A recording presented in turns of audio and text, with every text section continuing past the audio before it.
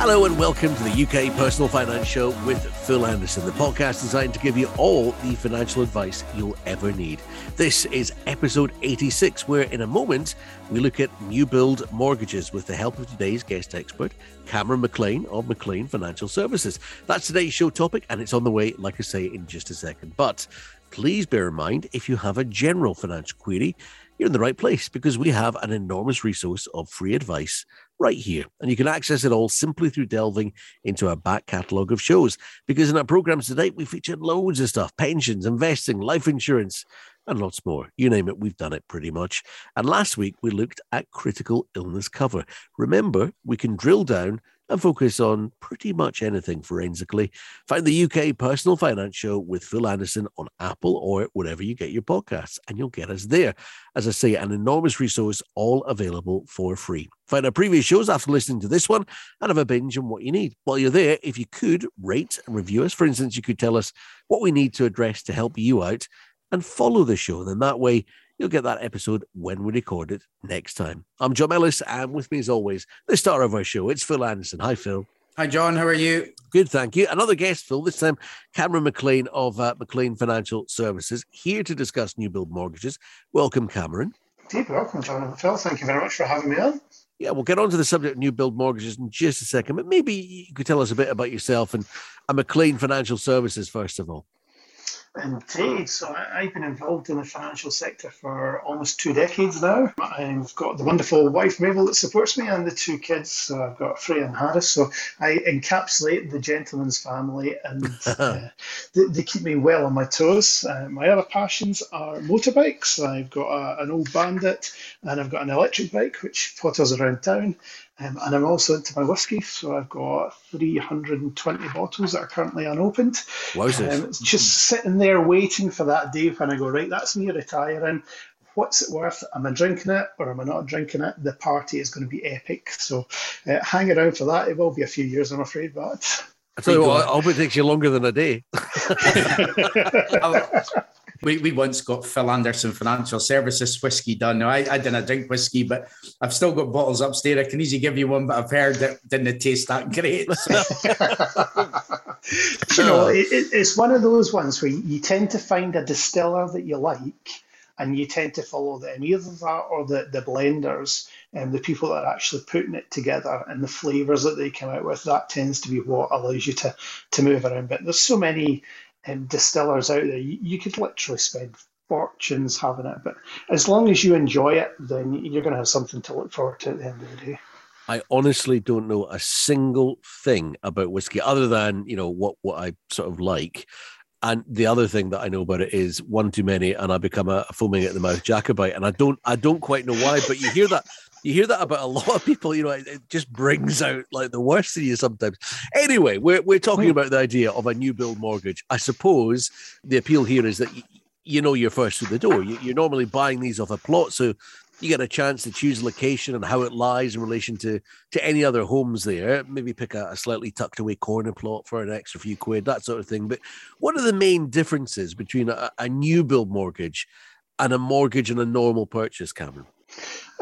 The lenders are starting to change their view on properties. So we're now starting to see green deals coming through, whereby if your property is a EPC rating A or B, that they're going to reward you with either a slightly lower rate or a bit more cash back. What we are expecting the industry to start doing is to rewarding people who are able to encapsulate that their energy usage is lower, so their bills are then going to be lower, so it increases their affordability. The lenders are just trying different tactics to try and work out how best to encourage people to get into that side of things. One of the things that we're seeing at the moment is the buy-to-let market. So the government's turned around and said, look, at the moment you can be an energy rating E, but by 2025, for your new tenancies, you need to be an EPC rating C. Now, if we take a wander along Fountain Hill Road and those nice £1 million properties that are made of granite, they're probably going to be further down the energy ratings. Getting them up to an energy rating C, never mind a B or an A, is going to be a very expensive process. And I know the government wants to get to the point where they're turning around saying 2028, all tenancy has to be a C or higher. We reckon that they'll start pushing over into the residential market and trying to push the energy ratings there. But if you're going to turn around to those people and say, yeah, your £1 million house is worth something today, but in a couple of years' time, it's going to be worth nothing because you can't financially put in the money to get those properties up to the right spec, it's potentially going to be an issue. And that's where the new builds are getting ahead of that game because they're already building to the A, B sort of levels. And that's one of the nice incentives that they've got is that they can turn around and say, we know that when you move in, your energy bills are going to be lower, so you're going to save money on that front. You don't have to worry about the boiler packing in after a couple of weeks because it's a brand new one that's in. Yes, the snagging list's there because the guys that are in building the house are putting everything together. The house takes a bit of time to settle, so they're normally turning around and saying, in your first year, don't go doing anything too crazy like painting the walls bright pink because if the builder's coming back in to fix any settlement cracks, they're going to paint it the standard white that they had it. And you're then looking at going, I've got 3 pink walls and 1 white wall, not really the feature I was looking at.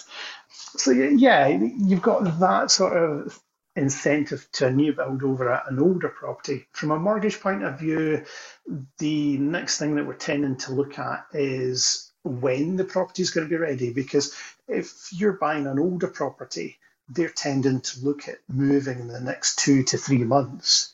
So a mortgage offer being valid for 6 months, you're easily well within that, even if you wanted to delay things a little bit. A new build property, we're currently looking at properties that are going to complete anywhere from late summer into next year. So if I'm turning around to you going, right, Phil, your offer is valid for 6 months, that's great, that's us to October, and you're sitting there going, wait a minute, the builder said it's not going to be January to get my keys. That deal is worthless to me because I'm never going to be able to take it. So you're then having to be quite specific on the lender that you're using to go, well, okay, am I able to extend it by a further 6 months? Great news, Phil, your offer's there till April next year. Don't worry about it, it's all taken care of. Sign your contracts, job's done. When you're signing your contracts, you're putting down a little bit more money. So this is all money you're having to think about in the cash flow thing, because if I was selling my house and turn around and say, right, John, you can get the keys on the 1st of August.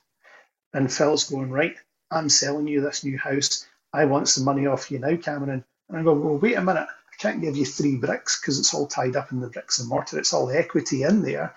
And then having to use my savings to pay the money on the missives, knowing that when John buys my house and I buy Phil's nice shiny house, the money is all going to balance out. It's that cash flow difference. Because with an older property, the money only gets sent when I'm getting the keys. So if we flip it around and I'm buying Phil's older property, because he's been living in it for a year, when your money goes to my solicitor and my money goes to Phil's solicitor, all the accounts are settled. There was no money handed out before that then gets balanced out. And I don't have to worry about any upgrades or extras getting paid for when I'm signing my missives, because I'm going to do that after I've moved in. And I went, right, Phil, I loved your kitchen for the 80s. It was great in its day, but it now needs upgraded. So you've got that balancing act where when you're looking at the property, you're going, do I need to do anything to it to get it the way I want? Or am I totally happy with it and how it's done? You've also got the fun in negotiating, because both sides of the coin are different. With the older property, when Phil puts it on at the market and says, look, I'm looking for offers over 300,000, and I come out and go, come on, Phil, I've known you since back in the day, and our grannies went to the same school. You can do me a mate's rate here and give me a wee discount. The underwriter's going to base it off of the lower price that I'm paying for it. Whereas if I go down to the central belt and I go, right, Phil, I want your house, you're like, yeah, I've got 10 other people lined up that want it as well. So who's putting the highest offer in? And I'm then going to offers over, and that money that I'm going over is counting on top of my normal deposit. So I'm having to put more money in. Whereas with a new build property, when they're turning around saying, right, we're advertising it for 299, 995 because we don't want to hit that 300,000 mark. It's all the psychological marketing.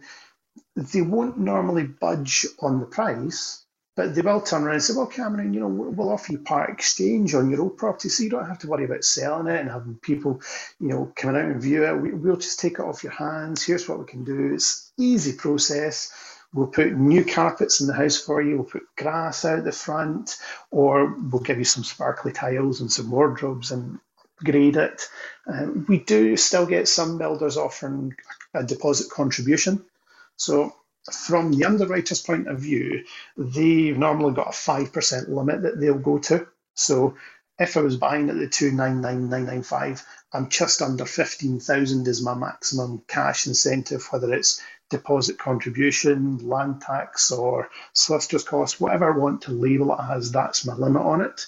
Whereas my white goods, they don't tend to count towards the cash incentive. And this then leads back to the original questions we were looking at the beginning, where we're turning around and saying, okay, when are you getting the keys? How much deposit are you putting in? Some lenders will quite happily allow the 5%, but some will actually deduct it off the purchase price. So if I turned around and said, yeah, it's just under 300,000, but they're going to give me 15,000, the underwriter's going, well, wait a minute, you're not paying 300, you're only paying 285, so that's how I'm going to work my numbers. And that 5% that I thought I was going to be smart and use for my deposit has now disappeared off the table. One question, Cameron, that I had. See, with the surveys, like if you're buying a new house in Scotland, there's usually a home report done, but do the lenders tend to instruct the surveys on the new builds? Is that what would happen there? Exactly. So the benefit there is that it's not the builder or the broker that's going to control it, it's the lender.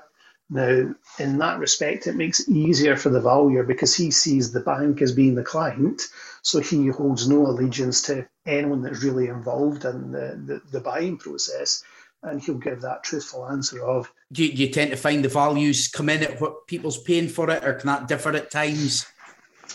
It can differ at times according to the market. The builders tend to be quite savvy about it because as much as they want to get as much as they can for the property, they don't want to be turning around to you going, right, Phil, it's worth £500,000. And then the valuer comes out and goes, yeah, it's worth 300 at best, mate. And all of a sudden you're going back going, you tried to sell me it for £500,000, it's only worth 300. It doesn't leave a good taste.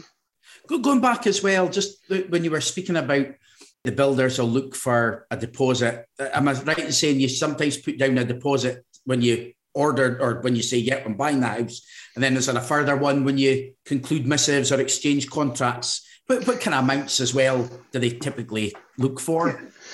Your reservation fee tends to be about £500. Sometimes they'll do a bit less and say, look, it's £99. Sometimes it'll be a bit more, about £1,000. Yeah. It's going to count towards your total deposit that you're putting in on the property. When you're signing your missives, again, it changes depending on the builder, but 2.5% up to 5%, and then your upgrades and extras on top. So, as I say, when you're moving from property A to property B, if everything's tied up in equity, and I'm suddenly turned around and saying, yeah, I need 15 grand from you, Phil, it's like, whoa, wait a minute, I hadn't really budgeted for that. So it's where the planning comes into it.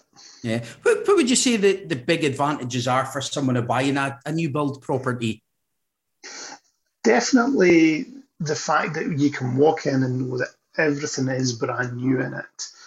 Being able to pick the location, as John was saying earlier, it tends to be more south-facing gardens, so I can get my bikini on and get my suntan up here, because I'm looking a bit Peely Valley these days. But it can simply be a case of when you're looking at the site plan and going, right, I want a 3-bedroom property, and they're going, well, we've got these 3 that are available. You're getting to pick and choose which one's there. Whereas when the builder's moved out, and I'm then trying to buy a property in that area because I like the schools, I like the connection to work, I like the area, because a lot of them are trying to be more eco-designed. So if you look over at Countess Wells, they effectively did the build backwards, where they put in all the bridle paths and the trees, so that we're now 5 years down the road, you're actually going in and it looks like an established estate, as opposed to it being a brand new build where they are still building on it, and they will still be building on it for the next 5 years. It's clever though, isn't it? It is. Do you know, it's one of those ones where normally the builder would build the house, stick a few trees in, leave it, that's me off. And you were left for a time period where it still looked like a building site, Hmm. even after they had left. So this is them trying to do it differently, where they're like, look, let's put the trees in early, make it look pretty, and that'll encourage more people to buy into it. You're I talking don't. about the advantages there, and there's I think the biggest thing with new builds is that kind of peace of mind thing, isn't there? You walk straight in, you mentioned it, you dump your bags, you get going, and that carries definite appeal to those maybe just starting out, and people like me who've been living for the last 20 odd years in a house which was built in 1850. And I'm fed up, I'm fed up of spinning plates, constantly balancing out what I want to do with what I have to do in a building of that age. Like I say, the new build thing carries a lot of plus factors, but there must be a couple of cons that you've mentioned there that you can expand on that are in that element as well, Cameron. Exactly. I mean, you're talking when I bought my new build when I came up to Aberdeen, so it was 2015 that I came up, and it was March 15 I reserved, and the builder was like, look, it's going to be January to March 16 before the house is ready. So that's totally fine. That works well my plans. They phoned me up in November and went, we actually built the houses in reverse order, so your house is going to be ready in December. I was like, oh, wait a minute, that's 3 paychecks a bit too early. I'm like, well, Hmm. we'd like our money on the 11th of December, please. So you can actually find that they come early as opposed to late, and the Yeah. expectation is that you're going to be ready on time. The other side of it is if you sell your house now because you're like, look, I want to get ahead of the game. They've told me it's going to be ready in August. I'll sell it now. I'll move into rented for a couple of months and then I'll be good to go. And then when I get to August, the builder's like, I'm sorry, but our supplies are a bit low. We stopped for ice cream for the sunshine and COVID hit us. So we're actually looking at December when it's actually going to be ready. My rent went from a couple of months to, 6, 7, 8 months. That you can have that sort of thing. If I'm renting, it's not too bad. But when I moved back with the in-laws because they said they would give me a free room, and I was like, well, it's only a couple of months, I can handle that. I start to get a bit twitchy towards the Hmm. end of that. So you do have that side.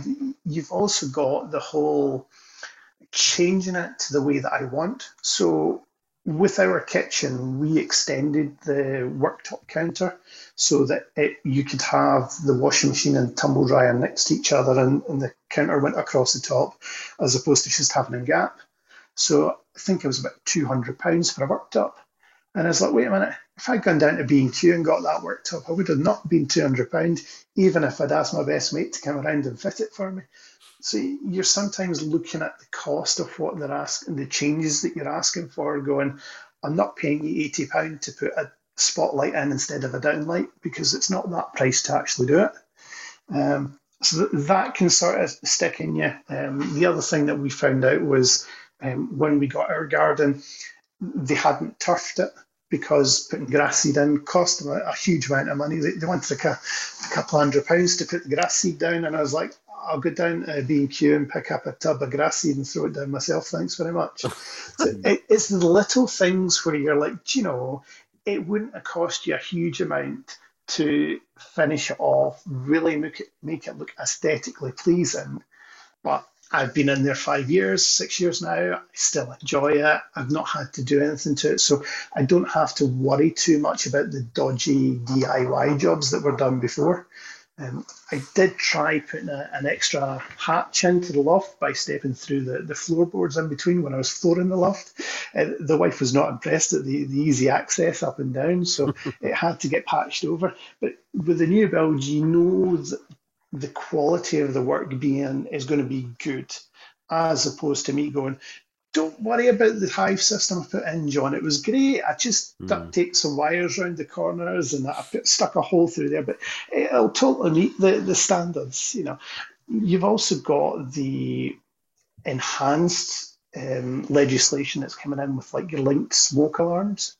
So Yeah. even though I bought my house back in 2015, the smoke alarms are interlinked, but yet the criteria from the government didn't come in until February this year.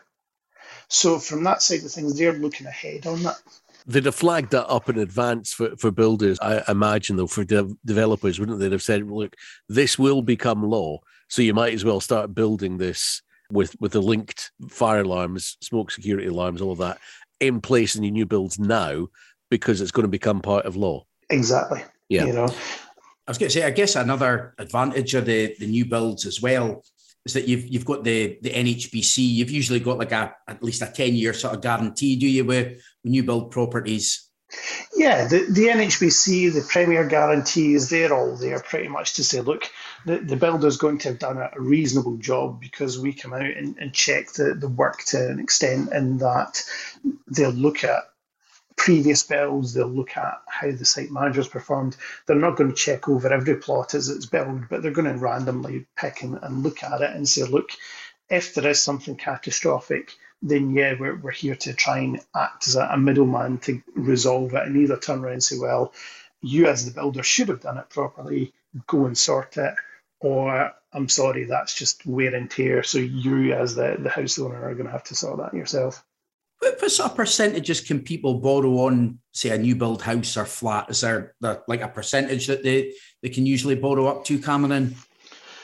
We've got a couple of lenders that will do 95%. You tend to find the criteria and the scoring is very tight at that level. The lenders are pretty much cherry picking and going, okay, you're a solicitor, you're an accountant, we think you're going to be making mega bucks in the next couple of years, we're really interested in you.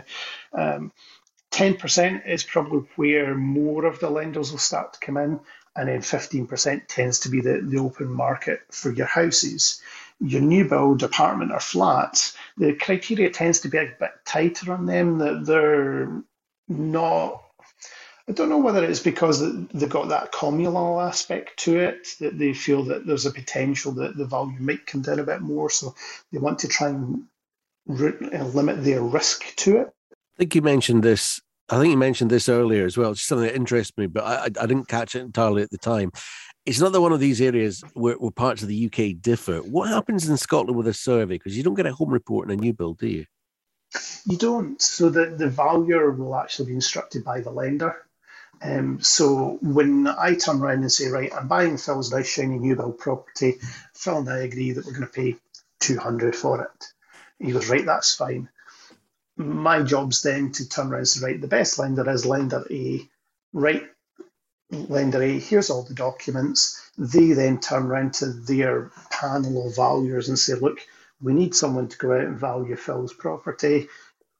Who's available to do it?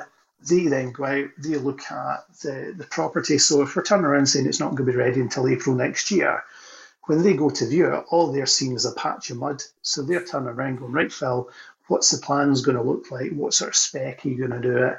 What sort of incentives are you doing on it? Because if you try and hide the information and say, he's not getting any incentives, when the valuer goes out and looks at it, he gets the UK financial disclosure form, which goes to the lender and the solicitor saying, here's the price that's getting paid, here's the deal that's getting. So everything is transparent.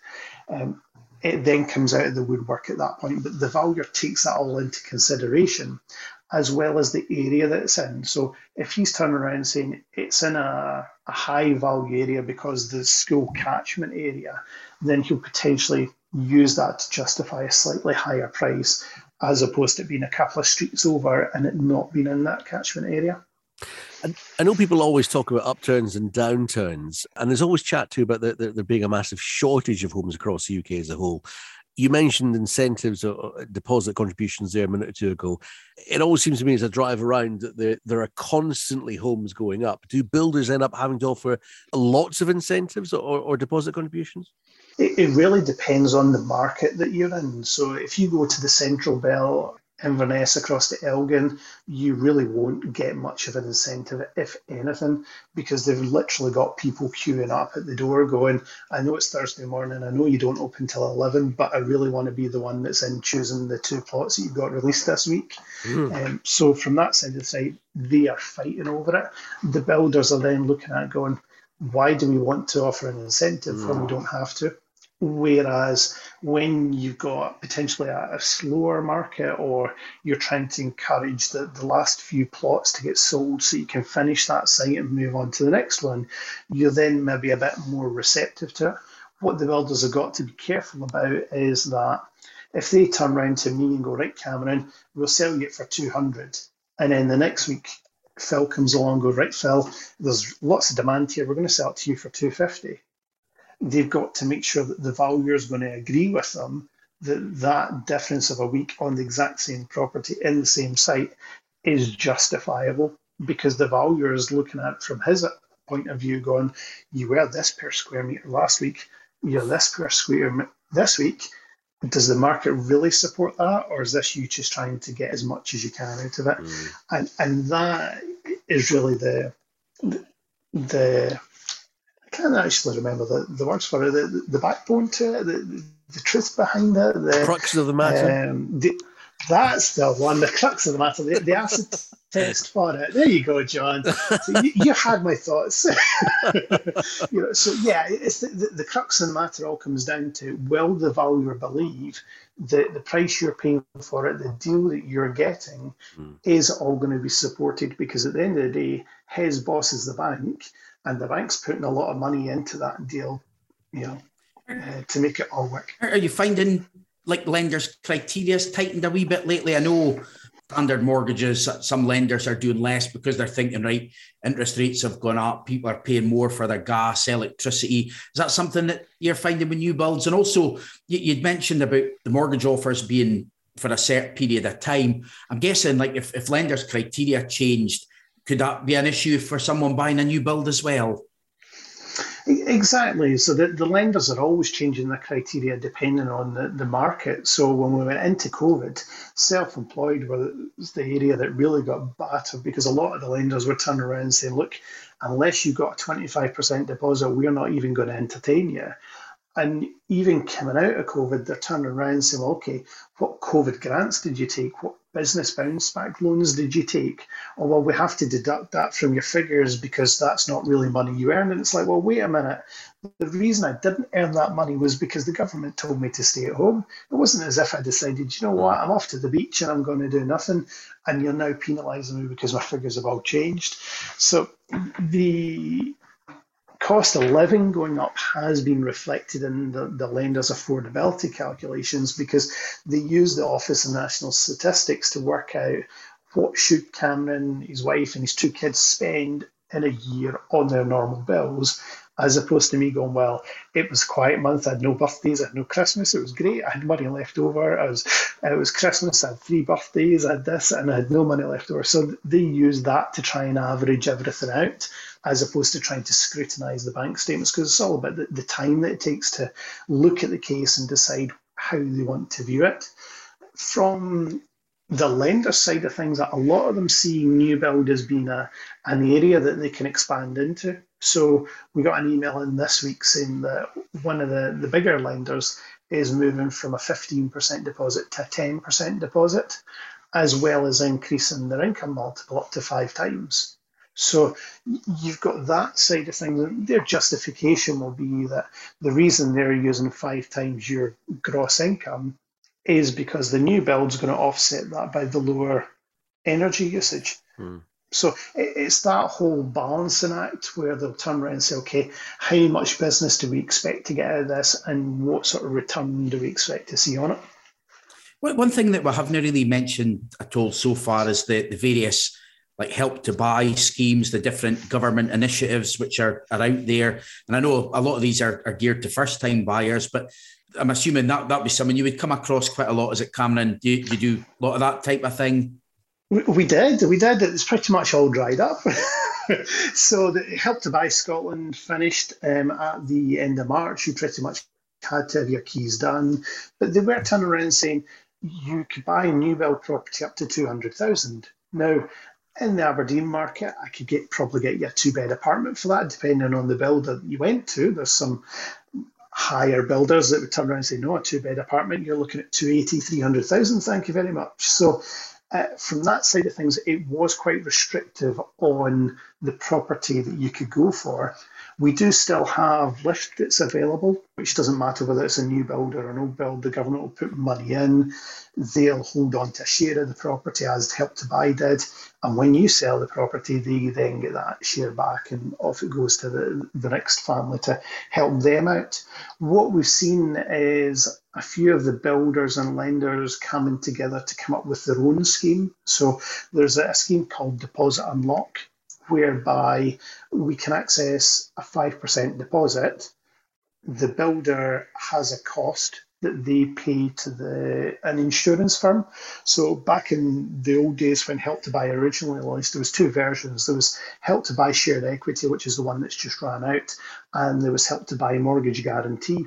And the idea with the mortgage guarantee was that the government took out an insurance policy, pretty much like the gap insurance on your car, to say, look, if this person fails to pay their mortgage, you then repossess the property and sell it on, then the insurance policy will cover any loss sort of thing on it. So Deposit Unlock is effectively mirroring that, but it's between the builder and the lender that's doing it. The builder's paying the cost of it and allowing their clients access to that 95% deal. So it's one of those ones where when you're going along to reserve and you're negotiating on the deals and incentives that you want to make available, you have to be saying that you want to use the Deposit Unlock, because the builder has to agree to it and say, yeah, okay, I'll pay for that insurance policy. The likelihood is they're not going to turn around and say, yeah, we'll pay for the Deposit Unlock, we'll pay for 5% deposit, we'll give you grass, we'll give you turf, we'll give you carpets, we'll give you everything that we can. They're going to pick and choose as to what plots it's available on, and if they are going to do anything else, what it's going to be. Because at the end of the day, they're there to make money, and they can't throw everything, including the kitchen sink, at you and lose money out of it.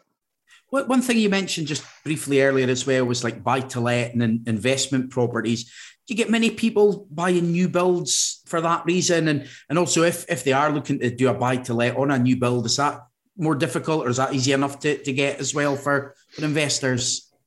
The investors have started moving across to the buy-to-let market because they're looking at it going, if an energy rating A or B is in there from the beginning and it don't have to do anything, that slightly higher cost for having to buy it is offset by the lack of furnishing work that I'm going to have to do to it. So if you turn around to a Sparky today and went, look, I need to replace my interlinked smoke alarms, they're turning around to you going, yeah, your alarms are going to be expensive because we're past the point when it should have been done. So all the supplier stock has been used up, and getting them back up to speed is going to be a bit time consuming, and there's going to be a passed on cost to you out of it. You've also got the other benefits that we mentioned earlier. When I buy my new build and I know that everything works fine, as a landlord, I can turn around to you and go, well, the house is ready for you to move into it. I don't have to do anything to it. All I had was my initial deposit, which with it being in the buy-to-let is normally about the 25%. Off we go, thank you very much.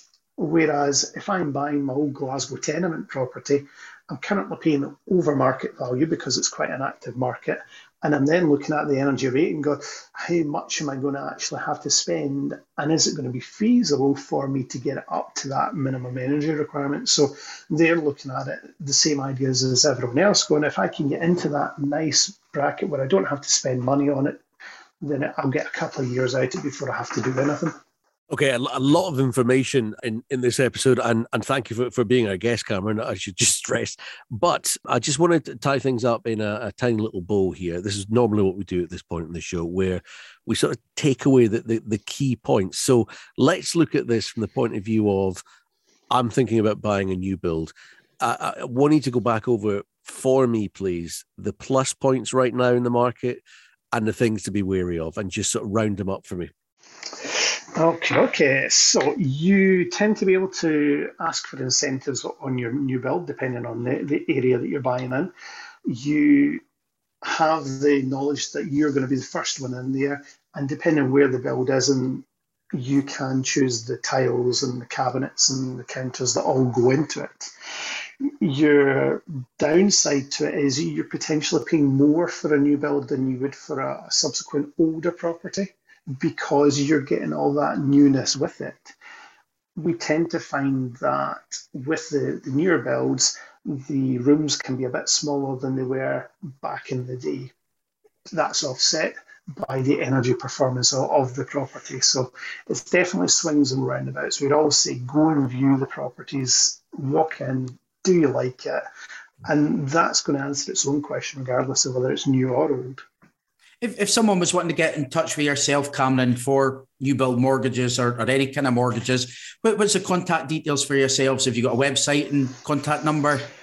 Indeed. So your www.macleanfs.co.uk. So Maclean's MCLEAN, then F for Freddie, S for Susan.co.uk.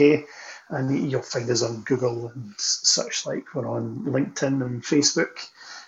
We'll happily help spend all your money and even thank you for doing it. And he'll add to his whiskey cellar in so doing. Here we go, Phil. Let's get into the part of the show where you share your own life story. What have you got regarding this one on new build mortgages? Yeah, I've never bought a new build house myself. I can certainly see the appeal of it, though. And I mean, the demand for property in the UK seems to be really good at the moment in most areas.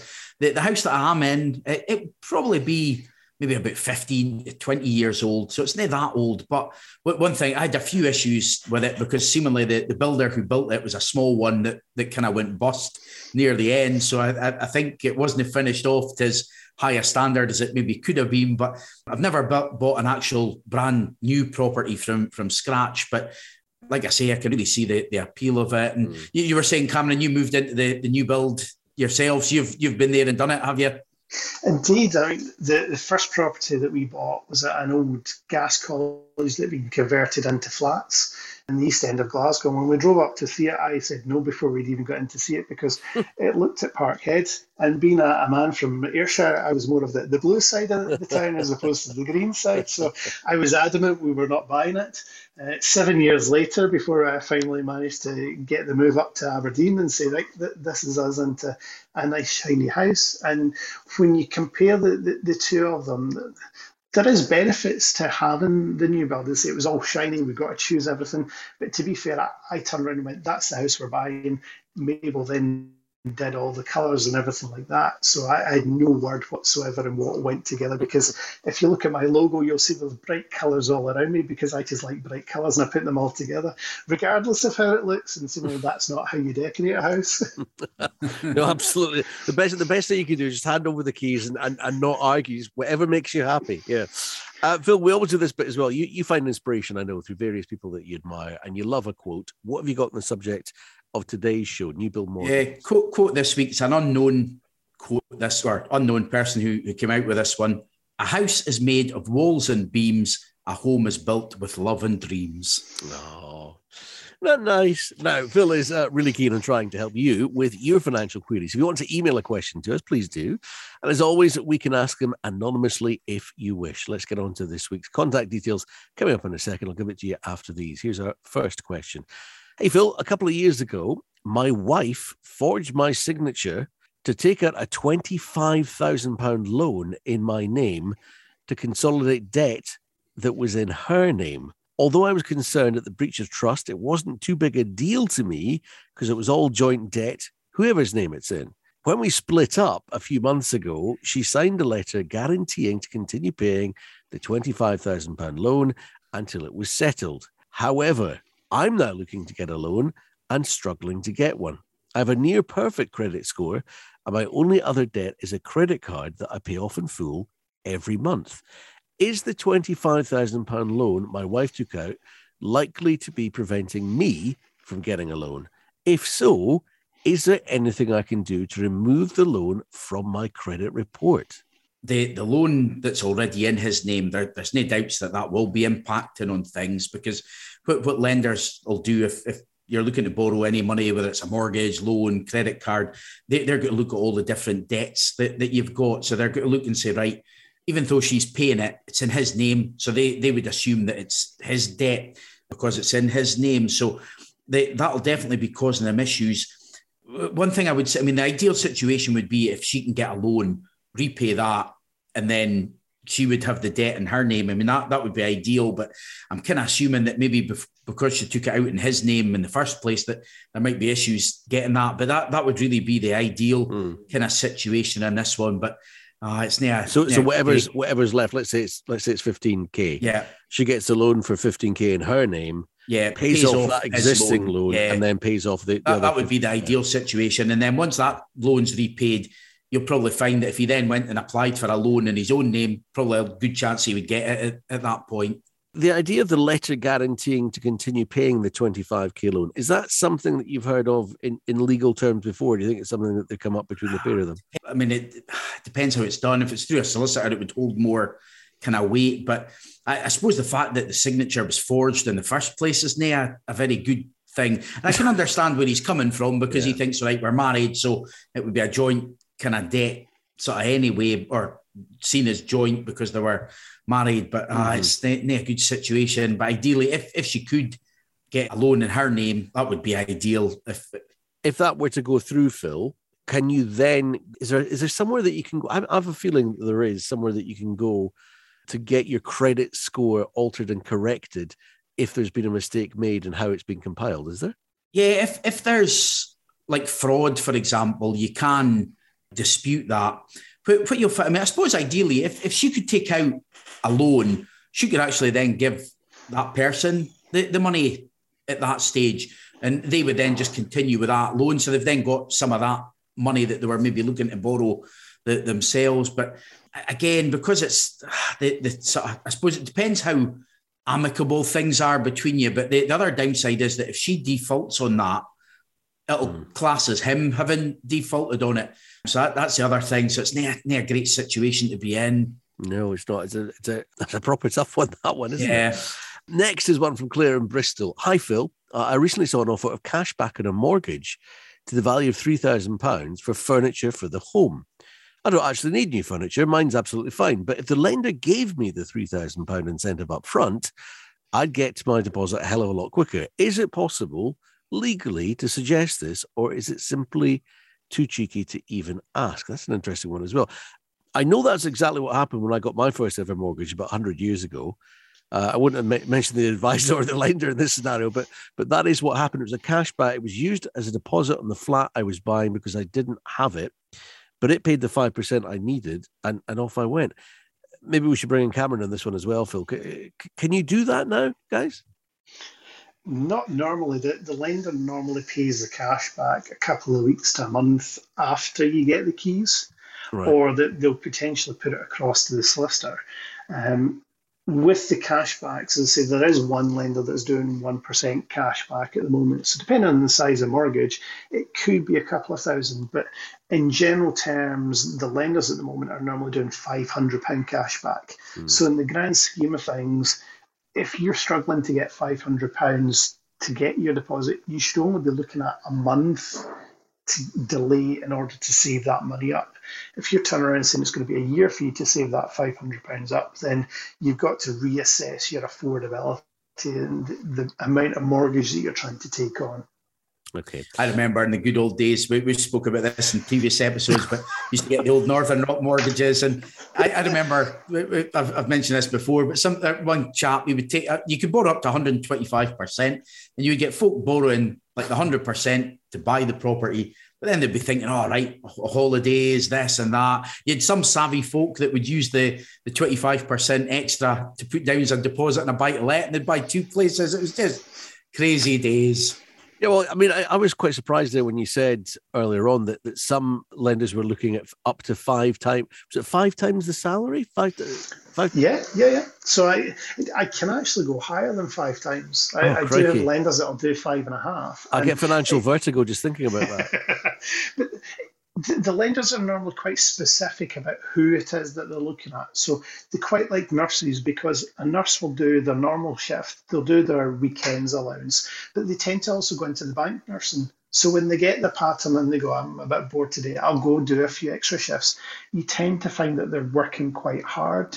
Or you've got your solicitors, accountants, where they start off in a lower income, and you can pretty much chart what their salary is going to be over the next 5 years. And you go, yeah, you're starting off at a reasonable salary for everyone else, But after that 5 years, you're going to be on a heck of a salary in comparison to everyone else. So it makes great headlines. It makes great papers when you turn around and say, yeah, this is what we're doing. But in reality, when you go and look at it, you find that they are being very selective about who they're giving it to and the scenarios that they want to do it in there.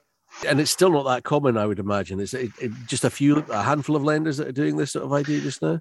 Exactly. I mean, 4.5 to 4 3/4 times your gross salary is normally where you want to be looking at. Okay. And I would say that was after you'd taken off the annual equivalent of your loan. So if your car was £200 a month, take 2,400 off of what you've earned and then do your multiple. And it gives you a nice rough figure to work from. But the Bank of Mum and Dad's certainly helping out a fair amount. And my branch is closed. my branch, we're only working online now. my branch has closed all physical offices. I would just say as well, before you get in touch with a question, you might want to take a look at our back catalogue, because we've covered a fair few topics so far and we might have touched on what you're interested in. I'm John Ellis. Thank you for joining us for the UK Personal Finance Show with Phil Anderson, and thank you to Cameron McLean from McLean Financial Services for being our guest. If you feel you need a helping hand with anything we've been discussing or anything else of a monetary matter, find Phil for finance, search Phil Anderson Financial Services online, or join the Facebook group for the show. Search Personal Finance Community. That's Personal Finance Community on Facebook. Phil's on Twitter and LinkedIn as well. Or why not email Phil a question he can answer on a future show? His address is phil@philandersonfinancial.co.uk. That's phil@philandersonfinancial.co.uk. Send him your question and Phil could be answering it in an upcoming podcast. And please be assured, we won't use your real name if that's what you prefer. Remember, if you found this useful, please rate and recommend us. And please follow us on Apple or wherever you get your podcasts. Then you'll get us every week with the info you want when you need it. You'll get all the links you need on Phil's social media. Good luck with your money. Phil's doing his best to help make that cash go further. We'll see you next time, and thanks for listening. Thanks, John. Thanks for coming on, Cameron. Dave, thanks very much, guys. Greatly appreciated.